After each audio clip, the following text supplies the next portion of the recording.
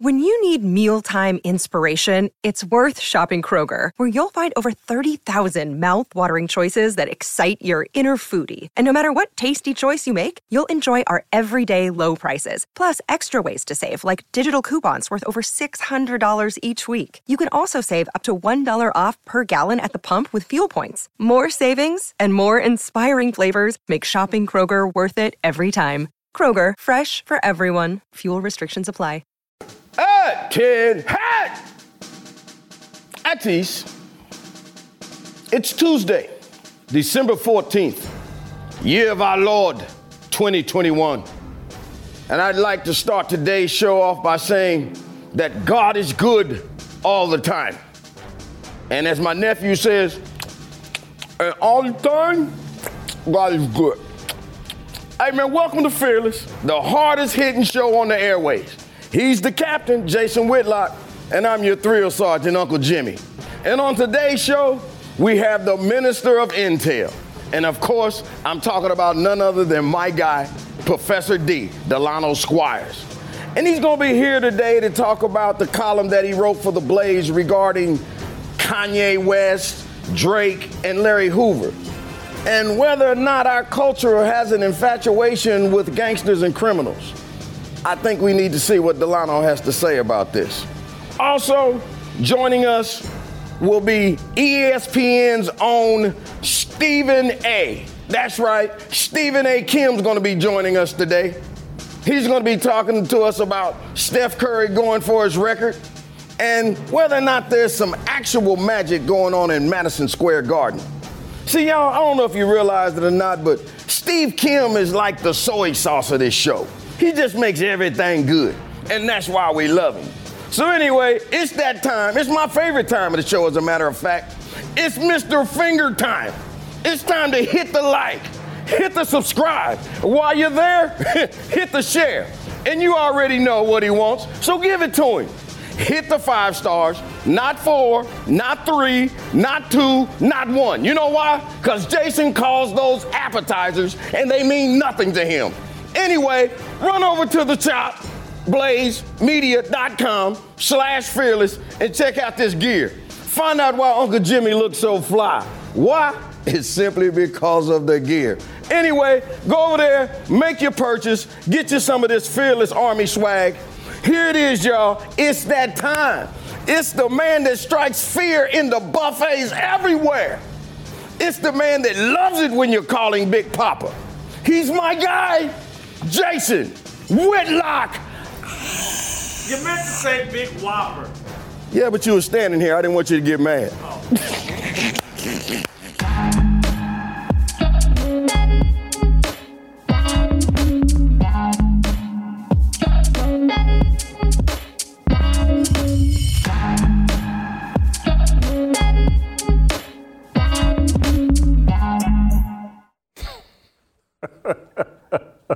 All right, so happy Tuesday.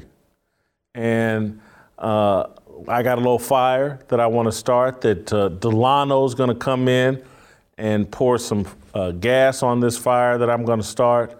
There's going to be a little synergy between Delano and I and what I kind of want to talk about. I think it segues perfectly, sets up a conversation with Delano. Delano wrote a piece about Kanye West and the district attorney in Philadelphia, Larry Krasner, and how we've become infatuated with criminals and criminal justice reform.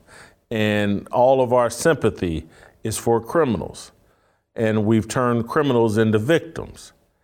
And this is all an outgrowth of kind of where I want to start the discussion, with our fascination with change. There's this, right now we're going through a change movement where the idea, the concept of changing things is the most powerful idea working in America. And to some degree, it clearly starts with politics. It starts with Barack Obama and hope and change we can believe in. And look, politicians, not just Obama, but they all lean into, hey, I'm going to change things up and things are going to be better. So I don't want to just single out President Obama. But he did help popularize this change culture and change movement we have going on in America. And one thing I've been asking people of late is like, what's your solution? I hear you talking about change, but I don't hear you talking about a solution. And so change for the sake of change and this idea that all change is good, we've got to stop it. And so I'm looking at people that want to change the criminal justice system. And I'm not sure if they have a better plan. I'm not sure if they have a solution. I know they want to change things. And I look at professional athletes that run around, and particularly in the NFL, they have it on the back of their helmets all the time. Inspire change. And again, this is where a lot of my problems with athletes are, is like, they put no thought into anything. Oh, inspire change, that sounds good. Let me slap that on the back of my helmet and let's just change. And all the things they get behind, change. None of them ever talk about solutions. It's just change. And so when everything is just change, then you've opened your mind to be manipulated by people who get to define for you what the change is. All you know is change is good. Things were so terrible just 5 years ago, or 10 years ago, or 15 years ago, or 20 years ago. We just must change. And anything that's different is good. And so it's like, out with all the old, in with the new. And maybe it's because I'm 54. Maybe it's because I'm past my prime. Maybe it's because I'm just an old fuddy-duddy shouting at the clouds, yelling at people to get off my lawn. But not all change is good. Not everything from the past needs to be thrown out. We're not living in an America where people are in bondage and slavery. We're not living in an America where women don't have the right to vote. We're not living in an America where Black people's rights to vote are being compromised. We're not living in America where we can't drink out of water fountains. We can't go to schools our taxes pay for. We can't eat, shop, live where we want. That's not the era we live in. And so I get it. And that's why there's such a focus on history and convincing everybody that we're actually living in the 1920s and 30s, and we just got to change things. And so for a lot of these athletes to slap this inspired change on the back of their helmets, what is it that they really want to change? Is there something about their life in particular that they're dissatisfied with? Is Patrick Mahomes dissatisfied? Has he been discriminated against and he's only got a contract worth $500 million? Married to the fruit of the tree, but wants things to change. And I don't want to signal Patrick Mahomes out, but he's one of these athletes that I think is just wet his finger, his agents and everybody said, the wind's blowing this direction, hop on this change bandwagon. And I look at the Malcolm Jenkins and the Players Coalition, and they're going to hop in there, and they have their programs that they're going to institute to change the criminal justice system. And no one either has the courage, the moral standing, the brains to say, hey man, you're a football player. This criminal justice system is very complicated.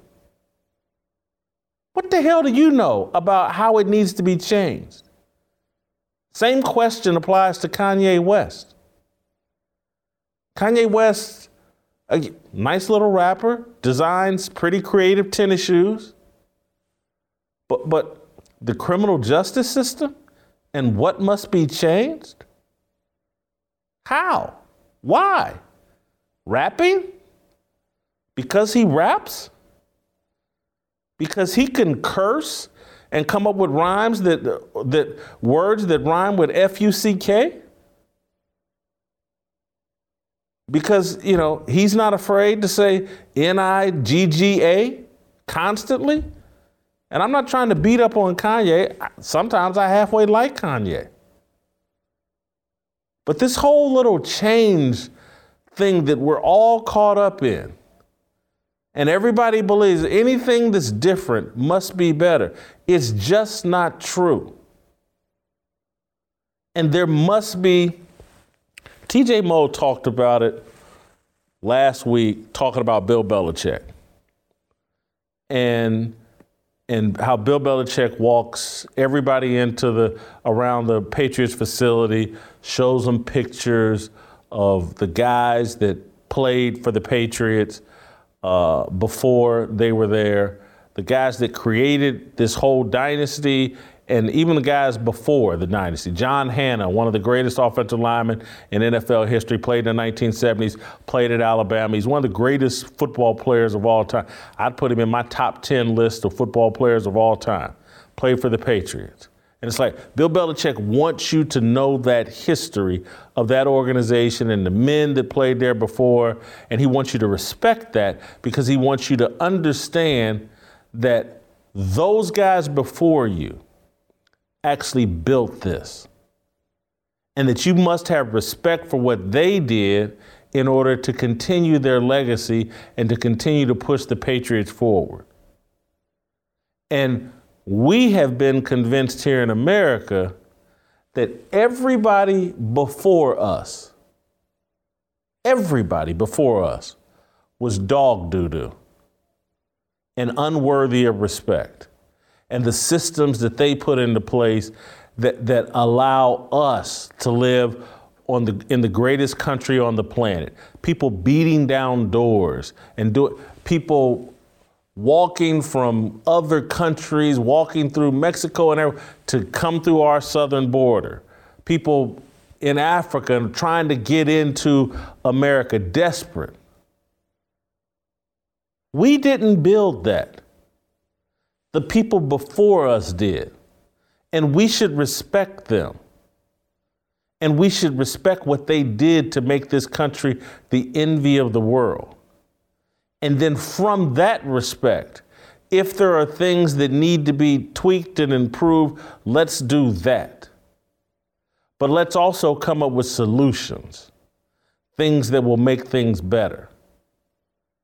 And so we got this thing going on now with this bail reform and defund the police, and criminals we should all be sympathetic towards them. That's the change that's being promoted, and it's not improving our country. It's making us more unsafe. Violent crime on the rise all across America. People not the celebrities who live in gated communities, not the professional athletes who live in gated communities and can hire their own security,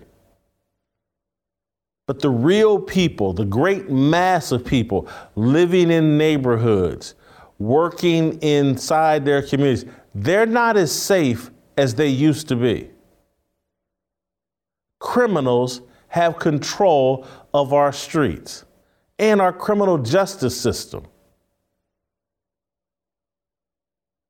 So all this change that we're promoting, it's not working out for the great mass of people. It's a bunch of spoiled, idiot celebrity influencers, athletes, singers, comedians, whatever, that have no solutions, but just think, oh, if I did anything to change America, it's better. And that all comes from the point of view like everything in the past was terrible. And I'm just sorry. My father, not terrible. My grandmother, not terrible. The George Washington and them, I'm sorry, not terrible. And I know they participated in a system that was unfair. But they also wrote documents that created these freedoms for all of us. And they came from a worldview and a perspective of that our freedom was given to us by God, not man.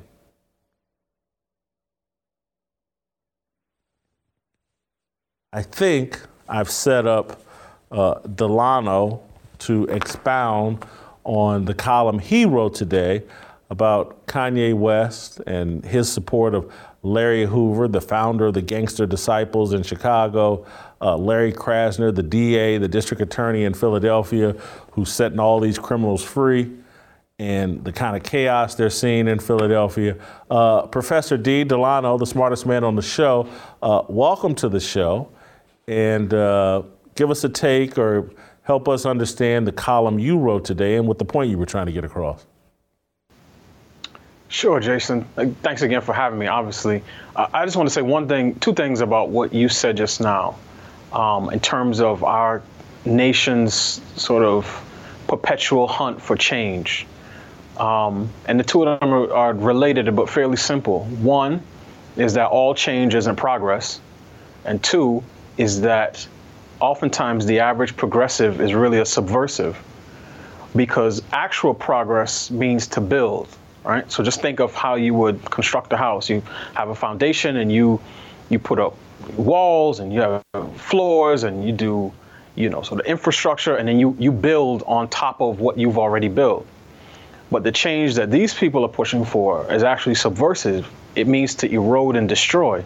So the people who run around saying that they're progressive, but fight against the nuclear family, fight against, the notion of traditional marriage, or even the fact of gender being a real thing. And, they would say that the term gender binary is a pejorative or an insult. These are people who can't build anything.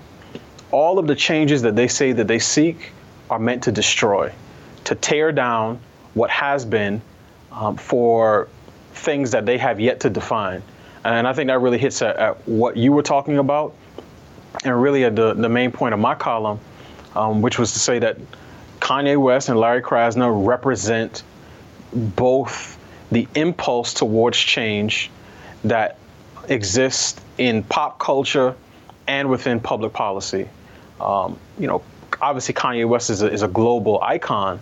So when I saw that he was teaming up with Drake, again, another global superstar, to do a benefit concert for Larry Hoover, right, the founder of the Gangster Disciples, a street gang which has undoubtedly contributed to the homicide epidemic in Chicago going back decades, it just struck me as strange, right? Especially when you understand that in September, a report came out that within the city of Chicago, more children have been shot in Chicago that have died of COVID nationwide. And yet someone like Kanye chooses to use his resources, his clout, his bully pulpit to advocate for Larry Hoover. Now, there very well may be, a good argument to be had that Larry Hoover is of a particular age. He's been in prison since 1973. Maybe he should be released because of his old age. Those are arguments that one could have, right? But I think what you see from Kanye and Krasner is not just the specifics of what they advocate, but just the general sort of tone and tenor of their ideas. And those ideas center around one specific fact about our criminal justice system, that the biggest problem with it is that it's systemically racist, and that the police and prisons are meant to subjugate black and brown bodies, as they would say. And that plays well on social media, that plays well in Hollywood circles, that plays well at policy forums. But to your point, when you send the signal that criminals are the victims, then by necessity, that means that law-abiding citizens become, in some respects, victimizers. And that's why you see people like Kanye West and Larry Krasner have so much more to say when the people they advocate for, right, the people whose cases they bring attention to, are allegedly victims of racist police or, the mass industrial complex. They never say anything about the toddlers, the 7-year-olds, the teenagers who were senselessly murdered in the streets, gunned down, kids who can't even sit out on their front porch without fear of bullets whizzing by. And really, it's at a point where everyone sees it, everyone understands it, and I think it's about time that more people start speaking up about it. Delano, we're living in a time, and I think this cuts across both political parties, because this criminal justice thing has become a very popular notion, and our criminal justice system is broken, it's broken, it's broken. We must overhaul it, and both parties got caught up in it, and President Trump beat his chest. I got some criminal justice reform passed, and look at the Democrats couldn't do it. And so when I look at Kanye with Larry Hoover and being from Indianapolis, I'm more aware than maybe other people, because Indianapolis is just 2.5 hours from Chicago. Gangster Disciples are all throughout Indianapolis. I got some family members connected to them. And so when I hear, let's get Larry Hoover out of jail, I then go to one of the last things that President Trump did was pardon Michael Harry O. Harris, the drug kingpin who founded Death Row Records. And that was one of Trump's last acts, was pardoning Michael Harry O. Harris, who spent like 30 years in prison. And he got sprung from jail, and it's like we're living in this time where there's a lot of political capital and energy being spent on springing longtime criminals from prison, and the media portraying this as progress. And it just, I'm telling you, when I look at what's going on in America, from the smash and grabs to bail reform, it's like, wow, the criminal element's influence over American culture has never been stronger than it is right now. And some people, I may sound naive, because some people may go, hey man, in the 1920s, the 1930s, the mafia, the Italian mafia did this or that, and Joseph Kennedy, he was connected to the mob, and he got his son elected to the White House. I'm just, for me, and it may be a naive thought, it just seems like the criminal element has more influence over American culture and policy than at any time in the country's history. I mean, I think your analysis is spot on. So I'll say a couple things, right? I think that, as I said, it's certainly worth debating whether a person who has served 30, 40 years of a prison sentence should have their case reconsidered. And I think each of those cases should be judged on its merits. Because the fact of the matter is, and I'm saying this according to Bureau of Justice statistics data, even the average murderer doesn't serve out their entire sentence. I want to say the average murder conviction may serve about 20, 25 years in prison. But people typically serve shorter sentences than what they are actually given when it comes to state prison. I can't speak as much to federal prison, and obviously that's the part that President Trump and presidents before and after him have more control over.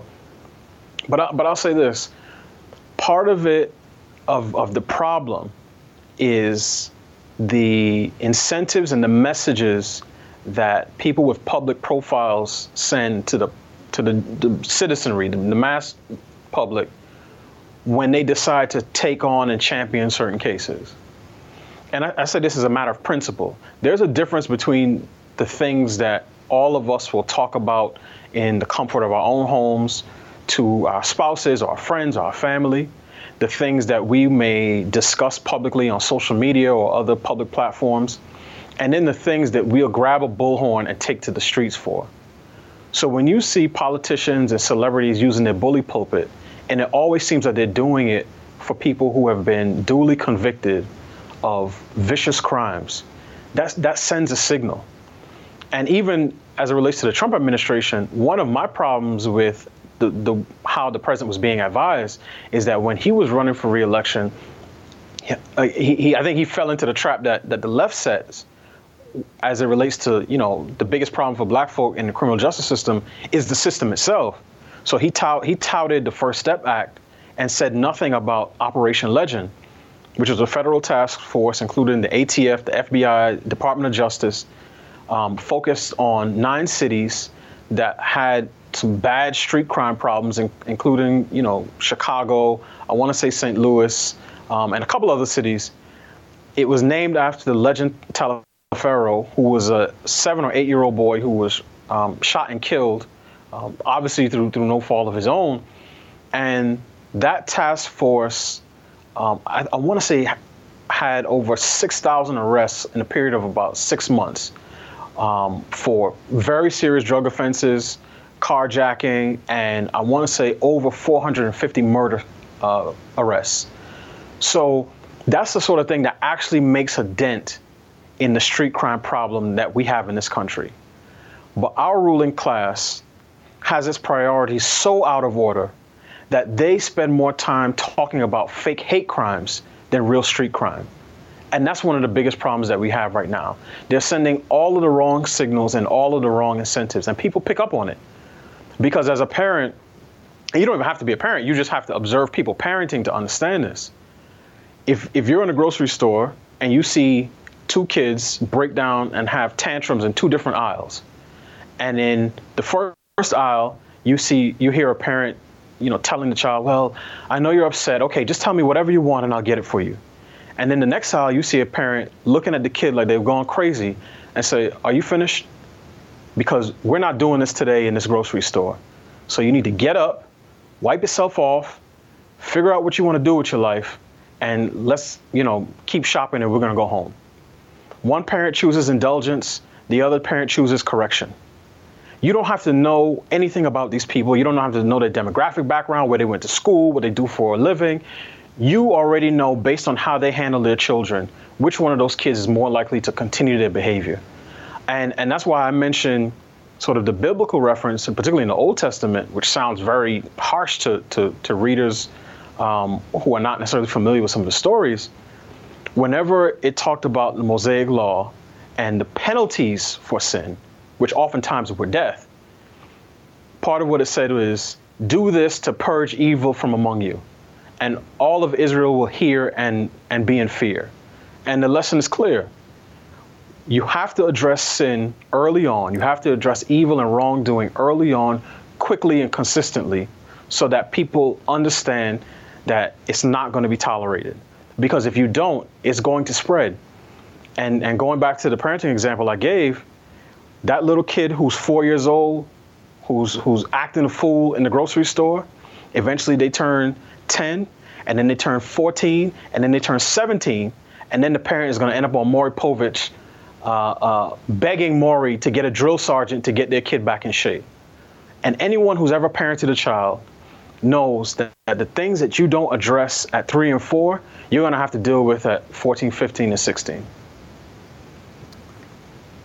Delano, we'll end on this note, but the other thing where I'm headed mentally is the whole racializing of all conversations.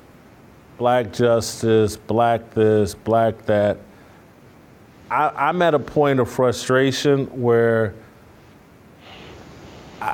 anything that I hear that's prefaced as black, I hear it as a distraction from the truth, and it's like I have a Christian agenda, and that's it, and that doesn't take into an account skin color, because I think it's that superficial, and I think that race has been turned into a tool to distort truth.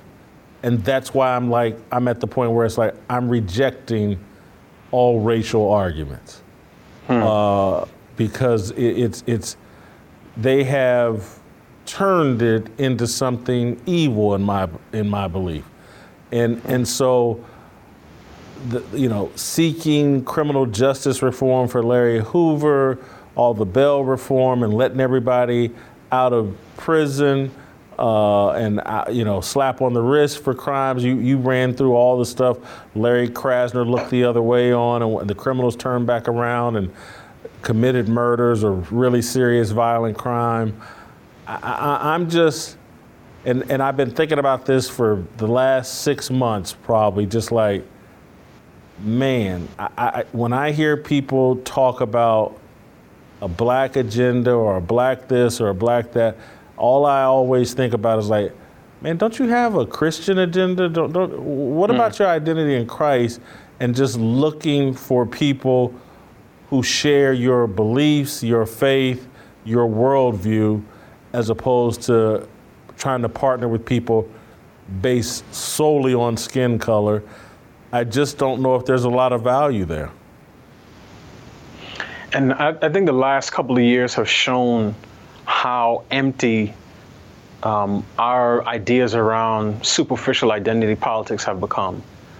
And I've been clear about this, obviously, Jason, you know this. I've been very clear about my critiques of Black Lives Matter, the organization, right? I've known for quite some time, a number of years, that they were a Trojan horse. They use race, they use the brutalized bodies of black men to advance their true agenda. And that agenda is around all different types of LGBT issues. And that's why of their 13 original principles, they don't use the words police, brutality, violence, man, boy, father, or husband a single time. Now, they talk about being trans affirming, queer affirming, women affirming. They talked about disrupting the nuclear family. So I was already hip to their game. But what our ruling class elites end up doing, and we talked about this all summer, over and over and over again, they use black people in ways that sort of remind me of the movie 300, right? They know that they're a fairly small army, but they're very powerful. So when they feel like they're going up against a much bigger and stronger and more powerful foe, what they do is they shoot their arrows, whatever those arrows are, disrupt the nuclear family, right? Make people think that men can have babies, mainstream birthing persons, do away with any sort of norms of civility and proper conduct. They shoot those arrows at their enemy. And whenever the enemy gets ready to respond, they raise their shields. And they use black people as the shields. Because, and you've said this, they know that if they use us as shields, the people who may want to respond and who see the subversion for what it is are going to be less likely to do so because they don't want to be called racist. And they've taken that strategy and have applied it to every other area in which they want to subvert. And that's why they have women, natural-born women, biological females, afraid to speak out against biological men who are dominating them in high school, collegiate, and Olympic sports. They've done the same thing. So all of this is to instill a sense of fear in people who don't want to see our society radically changed in the ways that they want. But they know that if they use the right people as shields, and at this point, that's black people, that sort of the enemy that they're trying to fight, which is really the forces of good, oftentimes the sort of the foundations of society and civilization, right? They want to topple that, and they know that if they use us as shields, it'll be a lot easier to fling their arrows without taking any hits. Delano, thank you. Great job as always. Thank you, we'll Jason. see you later in the week. All right, let me tell you guys about Sweat Block. For big guys like me, you have to protect yourself from being overly sweaty. whether it's doing public speaking engagements or delivering these blazing fire starters right here on this show, I have to make sure that I'm taking care of myself. That's why I love Sweatblock. Sweatblock is stronger and much more effective than other antiperspirants. Plus, it has a dry shirt guarantee. If Sweatblock doesn't keep you dry, you get your money back. Not only is it doctor recommended, but it's made right here in the good old US of A. If you or someone you love is dealing with this issue, you have to check out Sweatblock. Get it today for 20% off at sweatblock.com with the promo code FEARLESS. That's sweatblock.com. Use the promo code FEARLESS. Support the sponsors and the people that are supporting you and your worldview. All right, go to youtube.com/Jason Whitlock. The Korean co-sell, Steve Kim. X. 모두 다 빨리 박수 쳐 기다리지 말고 서둘러 Reason that I'm back is to feed you raps. Let's see that you up here below. So fly. All right, welcome back. Time for some Korean co-sell to join the show. Steve Kim, we're going to roll out to Los Angeles and bring in our favorite contributor, Steve Kim, our funniest, most clever, smartest guy I know talking about sports. Steve Kim, welcome back. I want to start with a little bit of controversy that TJ Moe sparked on the show yesterday. We had a discussion about Lamar Jackson and whether he's ascending, descending, declining, reclining, inclining, whatever. And we came up with a little information package about Lamar's last 21 games versus his prior 21 games. 42 games in all, 21 of his last, 21 prior, and there's significant drop-off. I think he was 18-3 in the first 21 and 13-8 in the last, 55 touchdowns in the first 21 and maybe 36 or something, or 34 in the last 21, and then the turnovers I think are up to 26, up from like 11, and so anyway, TJ has a take on Lamar that has irritated a lot of people over social media. So I want to just play an excerpt from what TJ said yesterday and get your reaction. The second you twist his ankle, not only is that worthless, but we know this about regular quarterbacks with good mechanics, right? If you hurt your ankle, suddenly your throwing mechanics go away and you're not very good. Well, if you have poor throwing mechanics before you even start, then you hurt your ankle. Well, now your throwing is even worse than it was before. I think there are big problems here for a guy. And you've got to ask yourself this. I mean, you said you think the Ravens are going to be forced to pay him, and he's in the ballpark of the $35 to $40 million a year. That's what they're paying Russell Wilson and Pat Mahomes. Is the bigger mistake to not pay a guy who might be pretty good for a little while, or is it to anchor yourself to the tune of $40 million a year to a guy who's going to be average, who's already reaching the spot where he's taking too many hits, he's going to slow down, and you actually get yourself into a spot where it is much more difficult to win because you paid this guy than if you would have just moved on and started developing a quarterback now? Harsh words from a harsh man, TJ Moe. I want to give you, here's an example of the kind of feedback I'm getting over social media. This guy, Marvin West, tweeted at me, they always do these breakdowns when it comes to paying black quarterbacks. Look at all the money they give trash white quarterbacks, and these people never question it this way. And you can't even have the discussion without someone immediately playing the race card and trying to even just shut down the discussion. This is the way quarterbacks are talked about. I, for years, begged the Washington Redskins, then the Washington football team now, don't pay Kirk Cousins. Begged them, don't pay Kirk Cousins.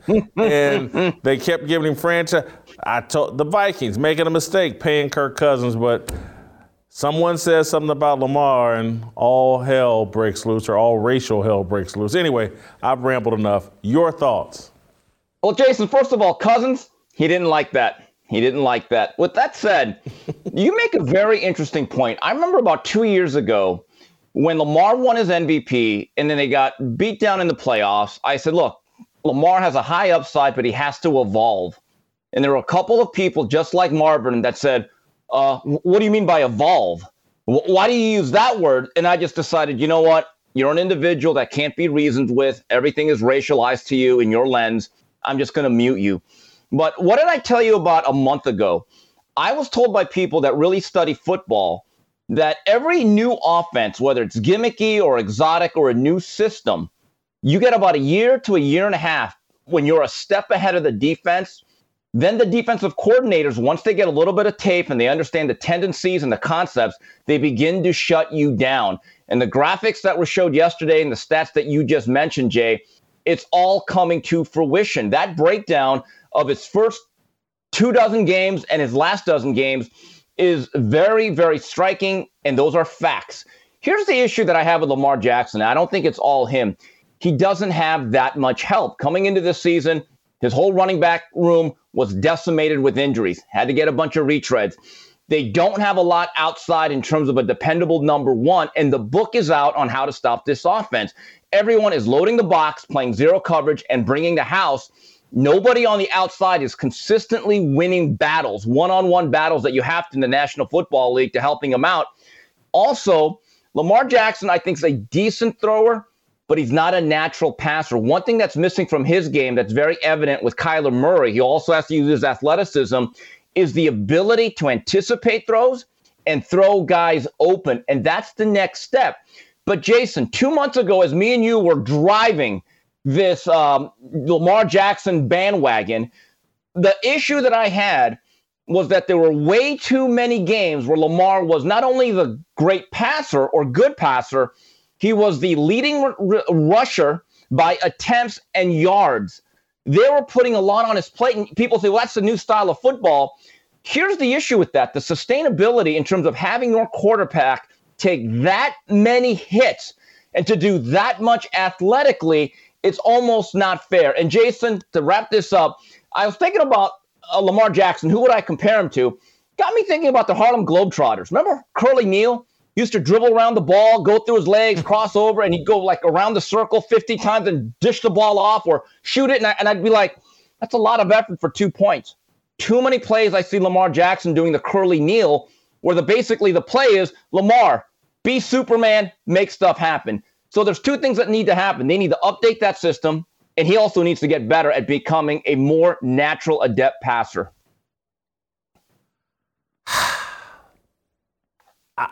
This is tough for me because I'm really having to turn course right in the middle of the season because 4 games ago, I was out there championing like, hey, man, give him the money. He's going to be rock solid and a star for the next 4 to 5 to 6 years. I do think he's only got a 10-year window. Yes. He's like a running back or whatever. And now when someone puts together a stats package, and we did that, 21 games and 21 games. And the last 21 games look a lot different than the prior 21 games. And I get that they've had injuries on their offensive line. They've had injuries at running back. But this whole thing about he doesn't have stars at wide receiver, I don't think that's ever going to be a fixable problem. I don't think you can pay an established wide receiver enough money to say, oh, I'm going to come play in Baltimore with Lamar Jackson, because that established wide receiver, he's not like the idiots over Twitter. He doesn't care about the race of the quarterback. He cares about, can this quarterback get me the ball and can I put up my numbers? And so let's say Odell Beckham Jr. He's not going to Baltimore because he wants to be fed the ball by a Matt Stafford or somebody with one of these Canon laser arms, very accurate. He's not caught up in the racial narrative. So I think it's very hard to get an established wide receiver to come there as a free agent. And then I think for a rookie wide receiver, it's a little bit difficult to develop him into a star wide receiver in that offense that's so run heavy. Lamar loves to throw to the tight end, and he likes to throw deep balls to Hollywood Brown, on occasions. But again, if you want to go be a Julio Jones in his prime, or DeAndre Hopkins in his prime, or Larry Fitzgerald, you're just not going to do it with Baltimore, with Lamar Jackson, with Greg Roman calling plays. That offense is about Lamar Jackson and exploiting him in the running game, and him doing enough in the passing game for you to win. And so I just don't know if he's ever going to have all the right pieces around him. Jason, this is a economic dynamic that exists for every quarterback of race, creed, religion, and every organization. When you hit on that rookie quarterback, and for the first 4 years you're on that rookie salary where it's relatively cheap for that position, that means economically you could fortify every other position, and that gives you a leg up. That was certainly the case with Russell Wilson as a third-round pick, where all of a sudden that team in Seattle had a lot of depth. Then it comes to the second contract where you have to pay everybody, namely the quarterback. Then your budget changes. So that's the question that Lamar has. How much does he actually care about winning and his legacy? Does he want that $45, $50 million at the expense of getting other complementary parts? Or does he want to say, you know what, let me take a bit of a discount. Again, that's a relative term. And let me have the ability to have my organization surround myself with some pieces that are really going to help me. I mean, Jay, didn't Tom Brady for years play a little bit below market value to make sure that he put himself in a position that the New England Patriots every year would win anywhere from 11 to 13 games? He had the ultimate trust in Bill Belichick and the right organization, and you're right, he did that. I just think, as I go back to the clip we played yesterday about Tom Brady and him talking about how the game has changed and it's easy and it's not, I just think it's hard to find quarterbacks or any professional athletes who are as self-aware as Tom Brady. Tom Brady had a plan, and he executed it unbelievably in New England. And you're right, he played for a little less because he wanted to win all these games. And I think it was TJ Moe talked about Tom Brady has the desire to go down in as one of the greatest athletes of all time, not football players. He wants to be in that conversation with Muhammad Ali and Michael Jordan, that his greatness transcends his sport. And he's done it by winning 7 Super Bowls and always having a chance to win a Super Bowl over the course of 22, 23 years now. But who else? Now, keep in mind that, because we used to talk about this all the time on Speak for Yourself, Tom Brady married very, very well in terms of, like, when you marry Giselle, and she's worth all that money. Yeah. He doesn't need to max out all of his football money. He's got a wife who's a major bread earner and breadwinner. I try to tell people, and I'm not suggesting that Tom and Giselle don't love each other, but I am suggesting that some people have a far more pragmatic approach to marriage and a more successful approach to marriage when they understand it's about love, but it's also about it's a family decision, it's a business decision. And Tom Brady, I don't know if we've ever seen an athlete execute the business around him better than Tom Brady. We hear a lot about Michael Jordan and Air Jordan and what he did with Nike or whatever. We hear a lot about LeBron James and all the terrible movies he puts out and all the deals he cuts in Hollywood and all of that. But nobody's handled their business better than Tom Brady. And that just may be a lot to ask of Lamar Jackson, whose mom represents him or he represents himself. And then just to be able, for any athlete, this isn't a color discussion. This is just for any athlete to have as much control over their ego as Tom Brady has. Good luck finding that athlete. You know, Jason, this is interesting, and I've thought about this, that the two athletes in all of team sports that we care about in America are judged by championships, even in team sports. So I've always thought this argument was a little bit spurious. It's the NBA superstar and the quarterback. They are judged by rings. Never mind that it's a team sport. Never mind they may be stuck in a bad organization or just have bad luck. Lamar Jackson has an interesting decision to make along with that organization. Is it all about squeezing every single dollar value from his play in his next contract, or is it about attaining rings? Because eventually every quarterback that we talk about, whether it's Peyton Manning, Tom Brady, Terry Bradshaw, Roger Staubach, or John Elway, it's about rings. And to be truly considered one of the all-time greats, and it's not fair to guys like Dan Marino, you have to have a Lombardi trophy on your resume. And the way I look at it with Lamar is, look, it's easy for us to say, take a discount, take 10 to 15% less so you can get that slot receiver or that nickel cornerback that's going to help you in a Super Bowl. But that's the reality that quarterbacks have to play, is that you're going to be the highest paid player on your team. That's just the way it is. It's the pay structure. It's not necessarily fair, but that is the game. But then the real intelligent quarterbacks that actually do care about their legacy and understand the big picture, they say, you know what? I don't necessarily have to be the highest paid quarterback. So that's the question that Lamar and his mother, if she's still the agent, are going to have to make in a few months. Well, what comes into play for a guy like Lamar when you've done so much with your legs is reparations. And what I mean by that is, like, when he was MVP of the league and clearly the best player in football that year, he got paid $3, $4, $5 million. I'm not sure. And so he wants reparations for that. And I don't blame him for being in that mindset of like, man, I was giving you $40 million worth of production and I was getting paid $3 and $4 million. That's a nice piece of change, but it's not reflective of what I was giving you. So it's not just about the money in the future. It's what he believes. And I think somewhat justifiable is like, man, y'all got over on me these first 2 or 3 years.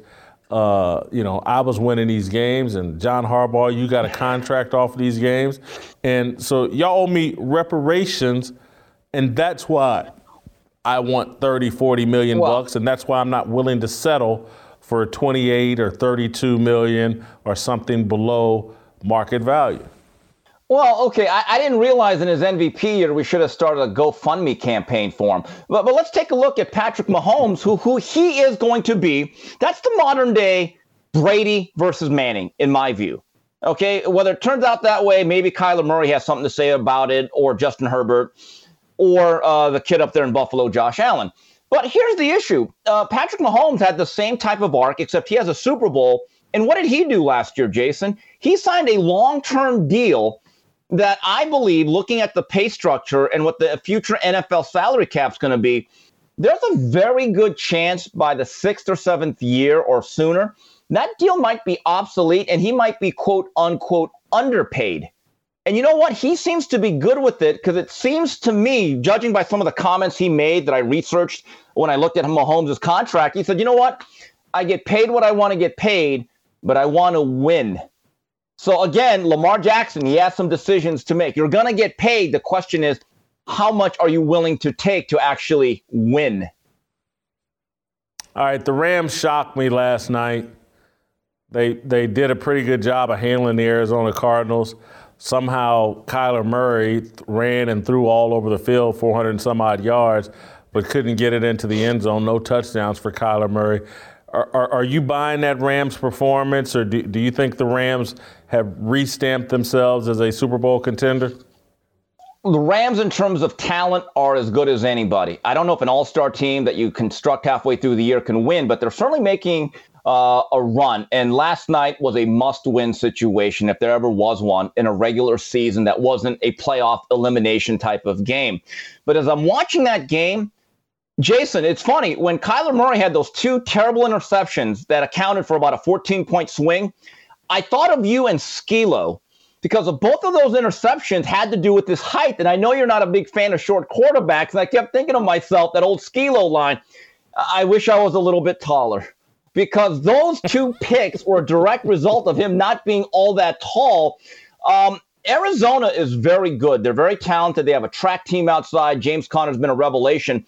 But last night was a Rams-style football game. They were the bigger, stronger, more physical force, and they slowed the game down just enough. And I mentioned this on Twitter.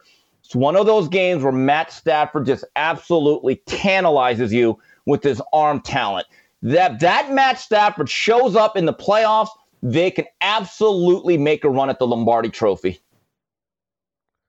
Odell Beckham Jr., I believe, had 77 yards, 6 catches last night. You think his impact is going to continue to grow, or is that now a good night for Odell Beckham Jr.? If he can accept the number 2 role behind Cooper Kupp, who obviously he's a coach on the field with deceptive speed who would play the game for free, and he understands that, hey, I could play off a Cooper Kupp and all he does.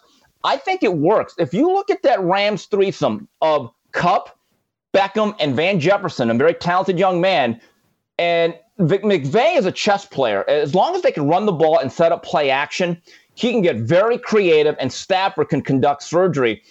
It seemed to me as I'm watching this game, and sometimes you have to read the body language of guys like Odell. He seemed very engaged and very convinced that, hey, you know what? This is a good role. I'm having fun again, and I can win.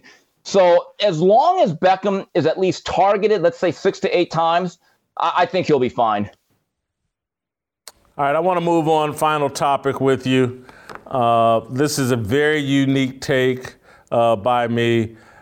This whole Steph Curry, Madison Square Garden thing tonight.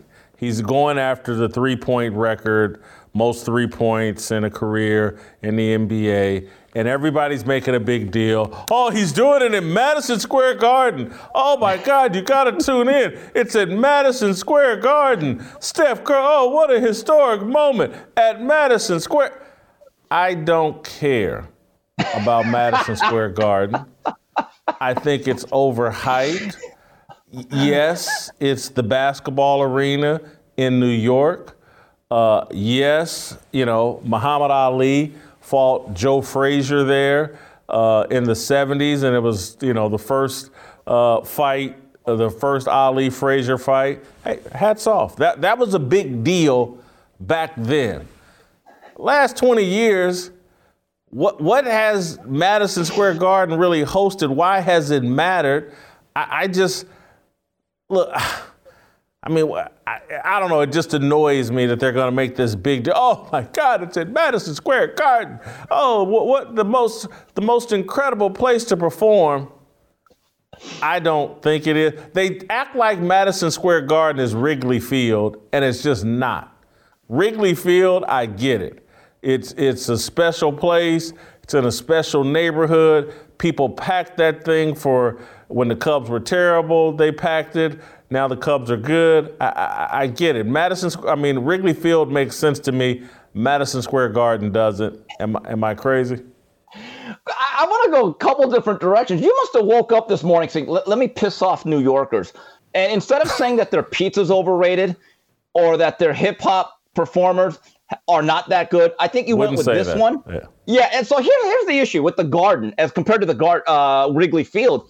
I don't know how many people know this, but that's actually not the original Garden. That's actually about their 4th version of it, and that's the one that has existed since 1968. It's a special place for boxing, I will say that. When I go there for certain fights, when there's more than 10,000 people, there's a certain energy, electricity, and atmosphere that simply does not exist. Stop it, Steve. Stop it. Stop it. It's the truth. Steve. What? Steve, okay, let me ask you this. As a boxing guy, if you have a choice between seeing a great fight at Madison Square Garden or Circus in Las Vegas, or some circus. Any place in Las Vegas, a fight in Vegas versus a fight in New York. Stop it. Oh, Jay, let me just a couple things here. Well, you are so wrong. I only go to Circus to win stuffed animals. Okay, but the fights in Vegas are kind of boring. Nobody shows up till about 30 minutes before the main event. It's a stale atmosphere. When there's a truly big fight at the Garden, especially when there's a Puerto Rican fighter, I'm just telling you, it's different. And the most memorable boxing event that I've ever covered was 3 weeks after 9/11. Bernard Hopkins against Felix Trinidad, September 29, 2001. I will never forget how breathtaking that whole event was and how scared everyone was of that something might happen that night. Now, with that said, I agree with you in this sense. If Steph Curry broke the three-point record at the Staples Center, or whatever it's called now, or the Rose Garden or Conseco Fieldhouse, does the record mean any less? That much I agree with you. I don't understand that particular angle. However, guys like Michael Jordan, LeBron, and Kobe, they'll tell you that their favorite venue to play was the Garden. For as bad as the Knicks are, I don't know if it's the presence of Spike Lee or whether it's anything else, it is a different place. But it's also, to a certain degree, overrated. Now, Jason, I want to ask you a question. When was the last time you actually covered an event at the Garden? When? It's been a while. I'm trying to think. Seriously, it's been a while. It's probably been a decade. Okay, because I will give the Garden some credit. Back about 8-9 years ago, they actually rebuilt the Garden from the inside out. 3 summers in a row, they had a 90-day window between the last Knicks game, which was always before the playoffs, of course, and the first Rangers game. They actually took 3 summers to basically rebuild the whole thing and turn it into a new venue. Madison Square Garden actually had a show based around that, and I thought it was fascinating. When I walk into the Garden, it's a brand new building, but it still has a certain amount of mystique. Now, Jason, are you right that it doesn't matter if Steph Curry would have broke the record at the Staples Center or the Suns Arena? You're right. But to just say that the Garden, that there's no mystique, there's nothing special about it. Come on, Jay, you're being a little cynical there. Jeez. Particularly as it relates to basketball, it's where the Knicks play. Nothing's happened with the Knicks since OJ went riding down the street in a Bronco and they were in the NBA Finals. That's the last historic moment. And I don't even know, was that even in New York? I think that game was in the Garden, not in Houston. It was Game 5 with the Rockets. I was a big Olajuwon fan. Yeah, and that's the night that Al Calhoun became the first Uber driver. Now, just a simple note here. My favorite Garden moment was not actually WrestleMania. I loved your article, by the way. It was what set off WrestleMania. Lou Albano was getting a gold record from Cyndi Lauper and Dave Wolf, and the hot rod, Roddy Piper, came in and invaded and just smashed that record right over Albano's head, and Mr. T came in. It was a great moment. I'm just telling you, the Garden is special, but on this night, just for Steph Curry's record, I agree with you, but geez, next thing you know, you're going to say that Sbarro's pizza is better than a New York slice. I dare you to go there. I like New York pizza. Look, the old me understands why Jordan and Kobe and Patrick Ewing and that generation love the Garden, and particularly guys that didn't play in New York. You get to come to New York, and you used to be able to go to Scores, and that going to Scores was a big deal. That's the historic venue. That's the venue. That's the one. That's the venue. That's the historic venue. The Garden, nothing. All right, thank you, Steve. Thanks. Hey, appreciate it. All right, don't go anywhere. Uncle Jimmy and our approval rating on Steph Curry. Next.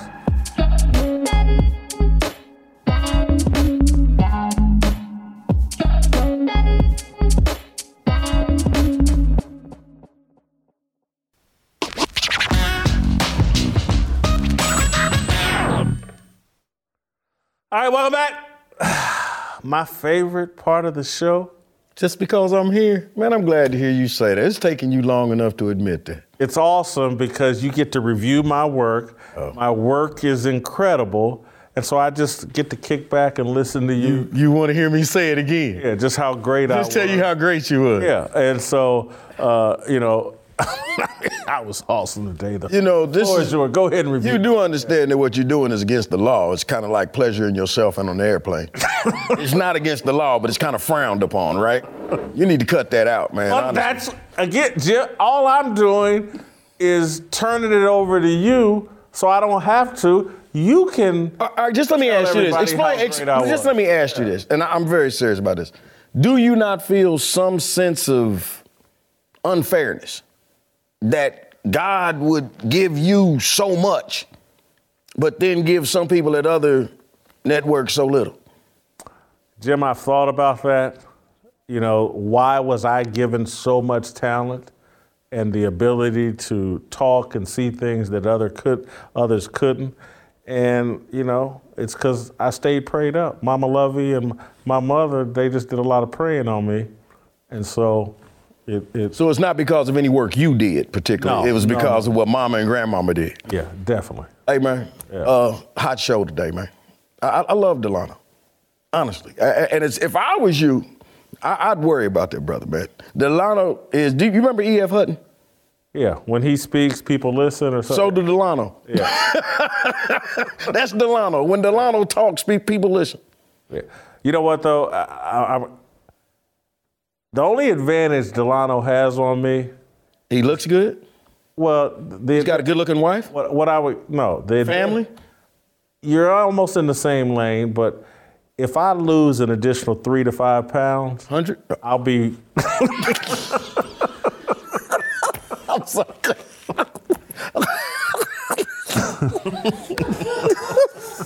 Corey, why are you egging him on? Anyway, Steve Kim was good too. But I'm sorry, man. I'm sorry. Could you get to a real review? If you can't praise me, at least what did these other guys do? I was praising Delano, and you once again threw your name back into it. Wait, what about me, Jim? I mean, hold on, wait. You did forget I was here. Steve Kim, I'm a serious question again. Yeah. Mm-hmm.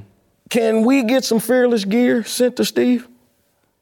I mean, honestly, if he's just going to keep on wearing college T-shirts. Well, I'm going to tell you what happened is Steve tried to get some Fearless gear, but he listened to your intro that said go to copblazemedia.com instead of shopblazemedia.com. He got a little, he's trying to cop free gear where he should be shopping. Shop Blaze Media. That's not what happened. Never mind. That's not what happened? No, man, we you don't. You said cop. Hey, man, we don't take in. Come on, man. You said copblazemedia.com/fearless.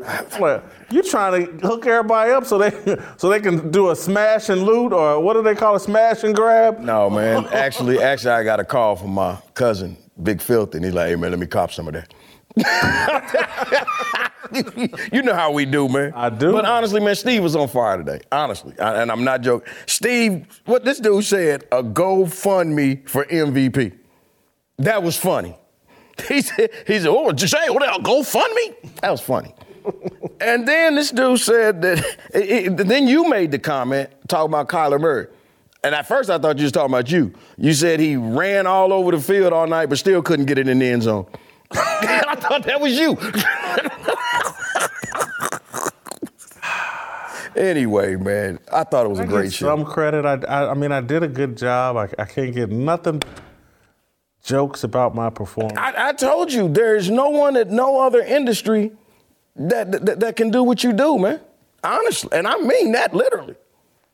I don't know if you mean it or not. There's nobody at any other industry that will give me a job.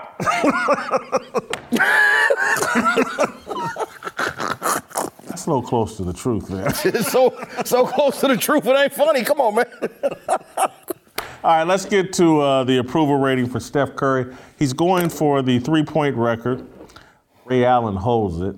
I think Reggie Miller Shuttlesworth. Reggie Miller should hold the record, but he doesn't. But anyway, he's going to do it at Madison Square Garden, which is supposed to be a big deal. I don't see it as a big deal. But anyway, I like Steph Curry. And so in job performance, the Golden State Warriors, they won again last night. They beat my Pacers.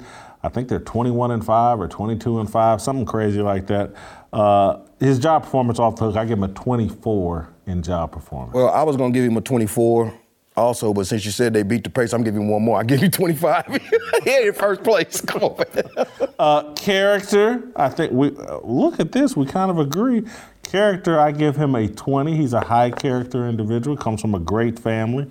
He's got his wife calmed down. She hasn't made the news, in a solid year. Well, I'd say you said that. I gave him a 20, but in my opinion, he just let his wife just talk a little bit too much for my personal satisfaction. When's the last time you heard from her? I ain't heard from her in like at least 6 weeks. Yeah. Authenticity. He comes off as goody two-shoes, but I think in real life he's not really goody two-shoes. Well, I know why you don't like him. I don't dislike him. I gave him a 17. Come on, keep it real, Jason. What? You fair? He ain't a thoroughbred. Yes, he is. He's not. Yes, he is. He a little bit of a thoroughbred. Now, he's a thoroughbred in his voice. Now, you listen to him talk. Oh, yeah, but I get that. I hit them 3. He took his voice after his daddy. But he ain't a complete thoroughbred. Stop that, Jason. Look. Him, Obama. No, he's not. Look, Sonya Curry, I think, is half black, half white. But once she mated with Dale, that's thoroughbred. Nah, man. Nah. He close. He close, but he ain't a thoroughbred, man. You know that. Come on, man. Come on. It factor. I'll give him a 22 in it factor. Kids love him. I gave him 25, just for his mama alone. She left Dale. That kind of broke my heart. Not me. She left Dale and moved to Nashville. Did she? Allegedly. Did she move to Nashville? Is that true? That was the story. Why you Curry lives? You really thought I was gone getting surgery?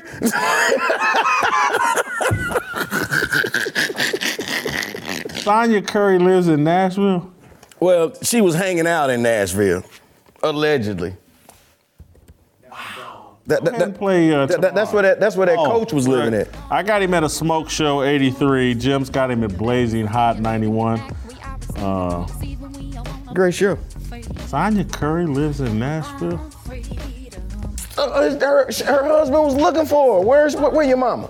She calling from a 615 number. Where damn Uncle Jimmy live there? Wow. All right, that's it and that's all. We'll see you tomorrow.